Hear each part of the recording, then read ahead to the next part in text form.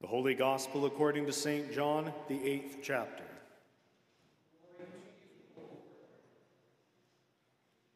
So Jesus said to the Jews who had believed in him, "If you abide in my word, you are truly my disciples, and you will know the truth, and the truth will set you free."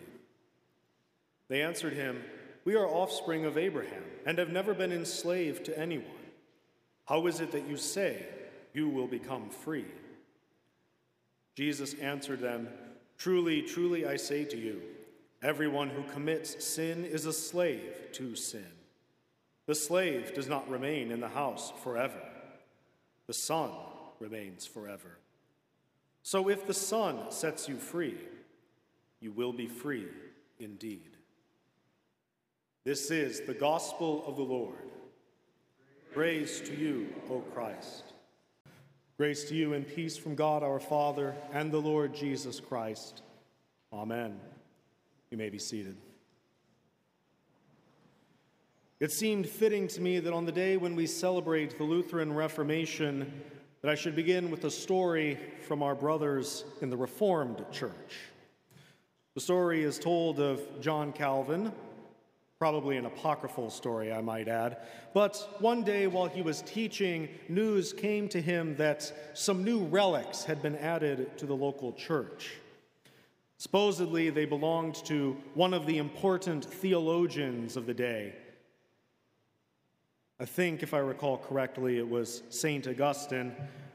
A finger bone or something like that, maybe a tooth, a small piece of the saint that was brought into this chapel that it might be worshipped by those around them, and thus they might receive remission of their time in purgatory. And in his classic sort of wry humor, Calvin said, "I wish that they had spent more time reading him and less time worshiping his bones. Maybe then the church wouldn't be in such a sorry state."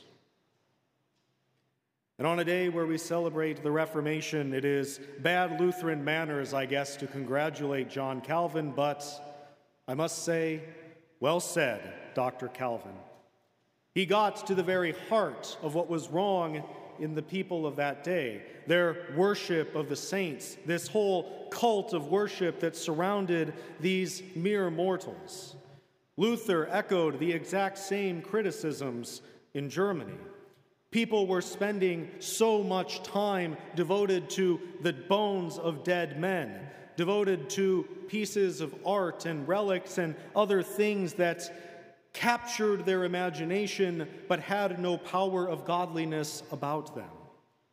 The chief and most pressing danger, of course, which the Reformers pointed out, was that in so doing, they were in fact moving Christ away from his proper place in the heart of a Christian. They were supplanting faith in the all-atoning sacrifice of Jesus Christ with their own works. The work of worshiping the bones of dead men, the work of calling upon mere mortals for aid in their times of need. That was, of course, the greatest of their theological failures. But there was another problem that Luther and the Reformers so aptly noted. There was a very human problem associated with this worship of the saints, and that was that it took the saints away from what their proper glory truly was. It made us more inclined to look at their bones and look at the stories of their miraculous deeds, but spend less time reading what they said, less time taking to heart their great confessions of Christ, less time appreciating them not as superheroes or demigods of the faith, but rather recognizing them as sinful men and women, mortal flesh and blood, just as we are. The great danger of the cult of the saints was that it turned these ordinary Christians into mythological figures. Figures that, frankly, we could never relate to.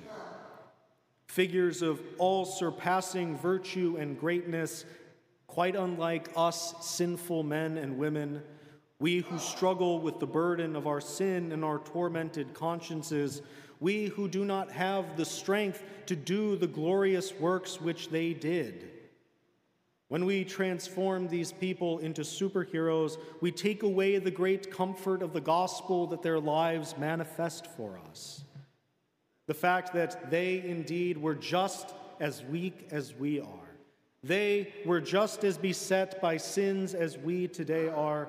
They were just as reliant upon God's grace, His mercy, His forgiveness, His mighty power to deliver them from all of the torments of their consciences and from the assaults of the devil, the world, and their own sinful nature. They were just as reliant on these things as we were. And the second great danger of what they observed in those days, according to the Reformers, was that we should lose sight of what it truly means to be a saint of God. And it was for this reason that they set their pens to the, frankly, supremely daunting task of reforming the church. There is perhaps a reason why Luther chose All Saints' Eve as the day when he should first make his problem with the system of things known. It is because, in the minds of the many people, they were not saints, not holy, not people worthy of God's grace, and the church of the day was all too willing to reinforce that belief and to point them to entirely the wrong places. Therefore, Martin Luther, Philip Melanchthon, all the great heroes of the Reformation whom we celebrate on this day, were willing to put their pens to paper, willing to put their hand to their heart and pledge in the sight of kings and princes and church authorities, indeed in the sight of the whole world, and to say, something is wrong here. Something must change. The church must hear the words of the gospel and repent of where we have gone wrong. The church must put aside these superstitious and unfruitful works of darkness that we have convinced ourselves are true piety, and we must instead rededicate our hearts to first matters, to the promise of grace and forgiveness in Christ Jesus, which has animated the saints of the past and which today must be the sole animating power in our work. We must not give in to complacency. We must not simply go on doing what we have always done because it is the thing that is comfortable and gladsome to us. No, the church must be reformed. Reformed not by man, not by Martin Luther or Philip Melanchthon or Frederick the Great or Philip of Hesse or any of these other heroes. Rather, the church must be reformed by the grace of God, by the word of Christ, by the power of the Holy Spirit who first created the church in Christ for good works. No, the Reformation is not the work of man. It is the work of God. But in fact, I dare say that for us Lutherans today, we need to be reminded of what the church in those days needed to be reminded of. For indeed, we always fall into the same temptations. The medieval church was not filled up with people who were manifestly different than us. No, they were sinful people just as we are today, and we are prone to the same problem of hero worship. I see so many people wearing red today, and I'm glad to see that the Reformation is in your heart so. We trot out the red and we put it on our altars in celebration of this day, but we are not mindful of what that color is to signify to us. The power of the Holy Spirit, first and foremost, but secondly, of the blood of the martyrs. If there are any words that we should dwell on today from the Scriptures, it is those words from Psalm 119, which we sang earlier.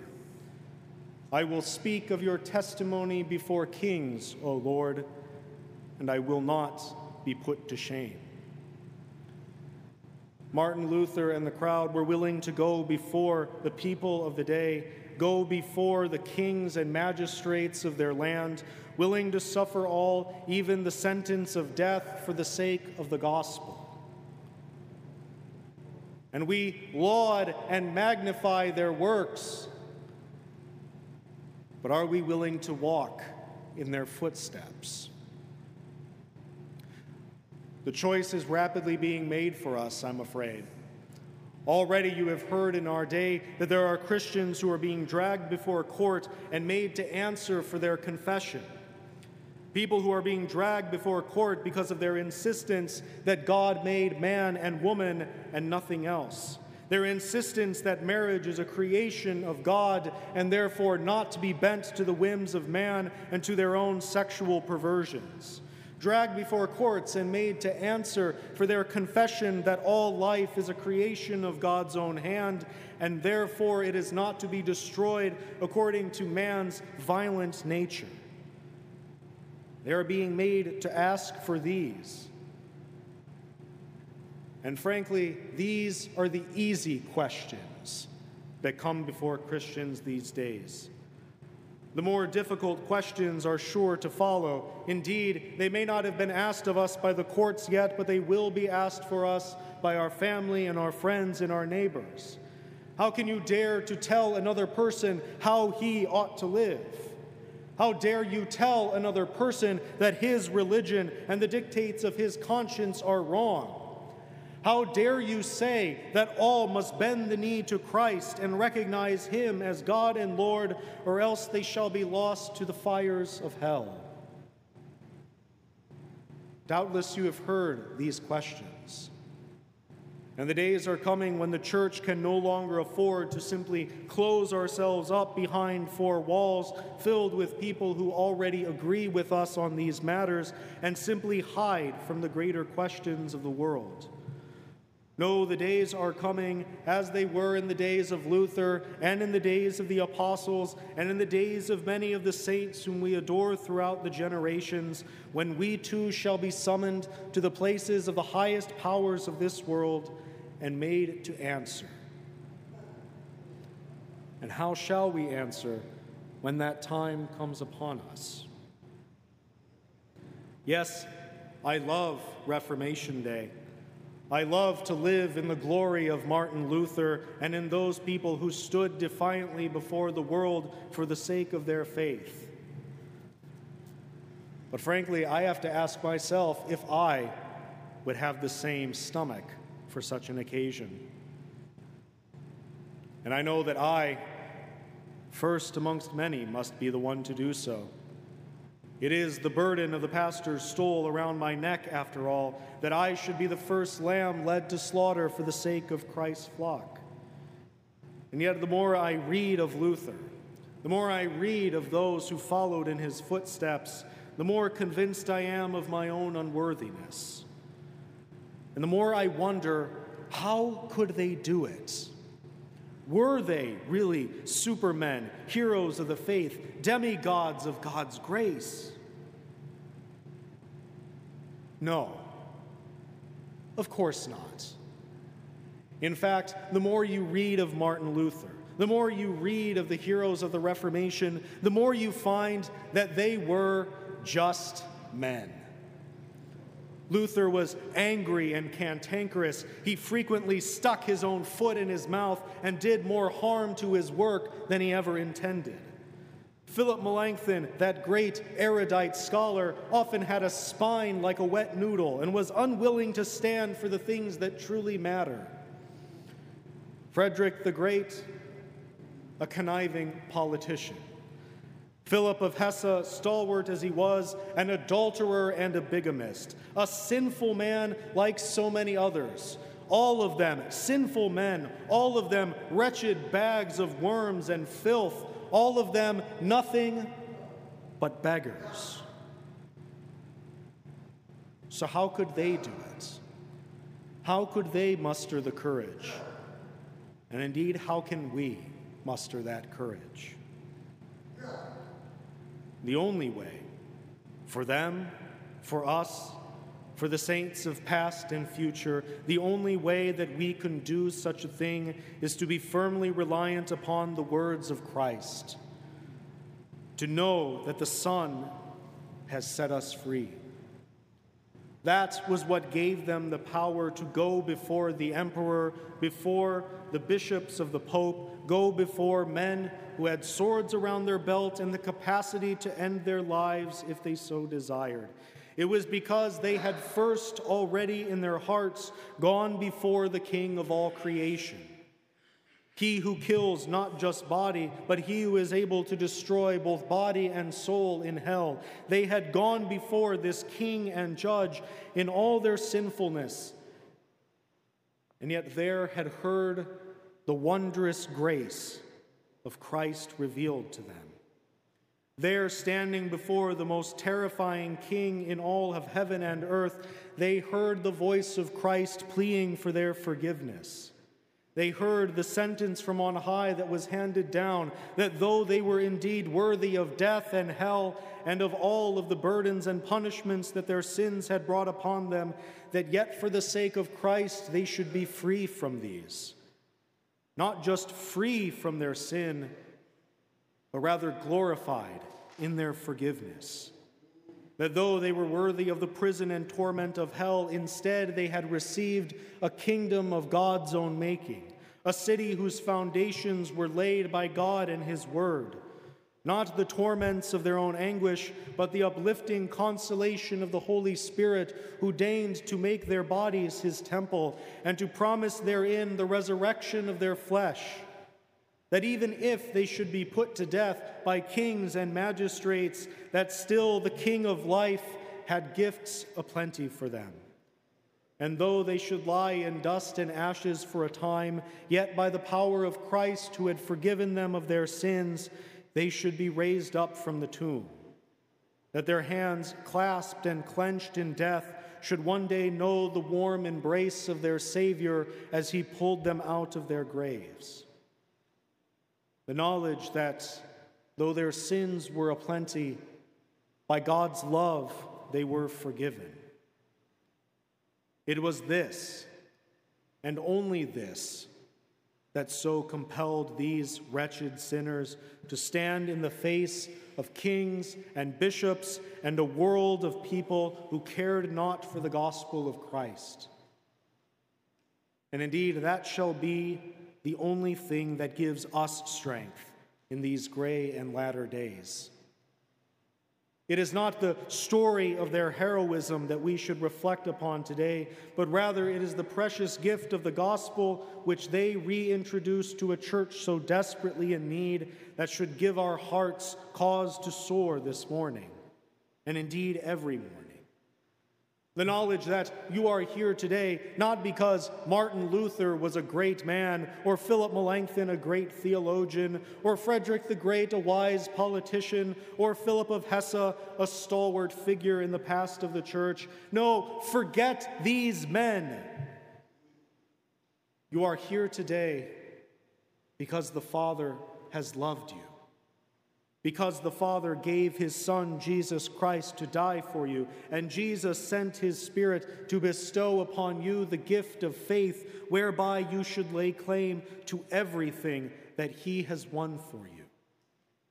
You are here today not because of the will of man, but because of the will of God. You are here today not because of the greatness of men, but because of the greatness of God's grace, which has forgiven you all of your sins and brought you into His kingdom. You are here today because in an hour of deepest need, God set about the work of reforming His church. And by His grace, He has continued to do so down through the generations to this very day. By His grace, He has preserved the gospel of the free gift of salvation in Christ Jesus through faith alone.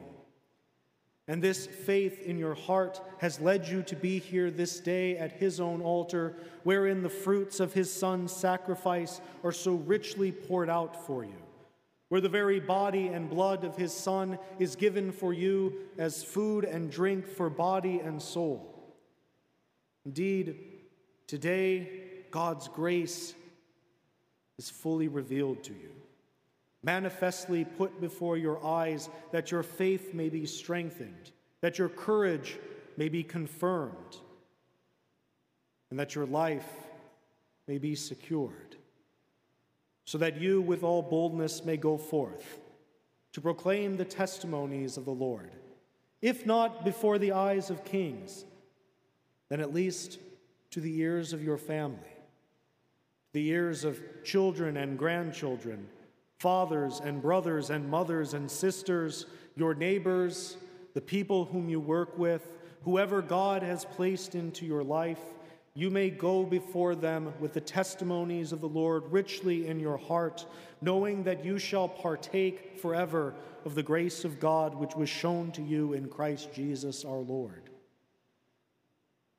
And this, and only this, will give us the courage to meet the days that are ahead. Just as indeed it was this, and only this, which gave all of the saints of the past their power to do the mighty works that God had called them to. For indeed, no saint lives by himself, but all have been called by the grace of God, all have been given his gifts, and by the power of his Spirit at work in them, he gave them the courage to do the works that he had called them to. That has not changed in the generations, and it shall not change going forth. Even if the day should come when we are all hauled before kings and men of power to give an account, there we may be confident that the Spirit shall still reside in us, and that when at last the time has come to choose between the easy comforts of this life or the bloody death of martyrdom, we can be sure that in that moment, though our knees quake, though our hearts turn within us, though we are not certain of our own strength, yet the Spirit shall give utterance to the faith that is in us, and we shall overcome. And take they our life, goods, fame, child, or wife, the kingdom ours remaineth, and we shall abide in this kingdom forever, with all of the heroes of the faith who have gone before us. Yes, with Luther and Melanchthon and Frederick and Philip, and maybe even John Calvin. But all who have called upon Christ, all who have trusted in him, all who have known his grace, they shall be there in the house of his Father, not as slaves, but as sons, as those mercifully redeemed by the blood of the only Son, who so loved us that he was willing to die for us, and so that today we may be comforted and we may be strengthened. So, by all means, keep wearing the red. Keep remembering these great men of faith and the work that they did. Indeed, pay mind to all the saints of the past of the church and to the great works that they did. Read what they said. Give thanks to God for the great works that were done by them. And remember that the same Christ at work in them is at work in you, until at last the day when you shall stand in that kingdom which is prepared for you, in your body and your soul redeemed from the dust of the earth and from all sin, and forever we shall praise him. Praise him for the eternal gospel which he has proclaimed to all the ends of the earth, and which we have been privileged today to know in his mercy and his love forever. Thanks be to God.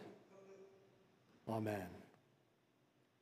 In the name of Jesus, our only hope in this life and the next. Amen.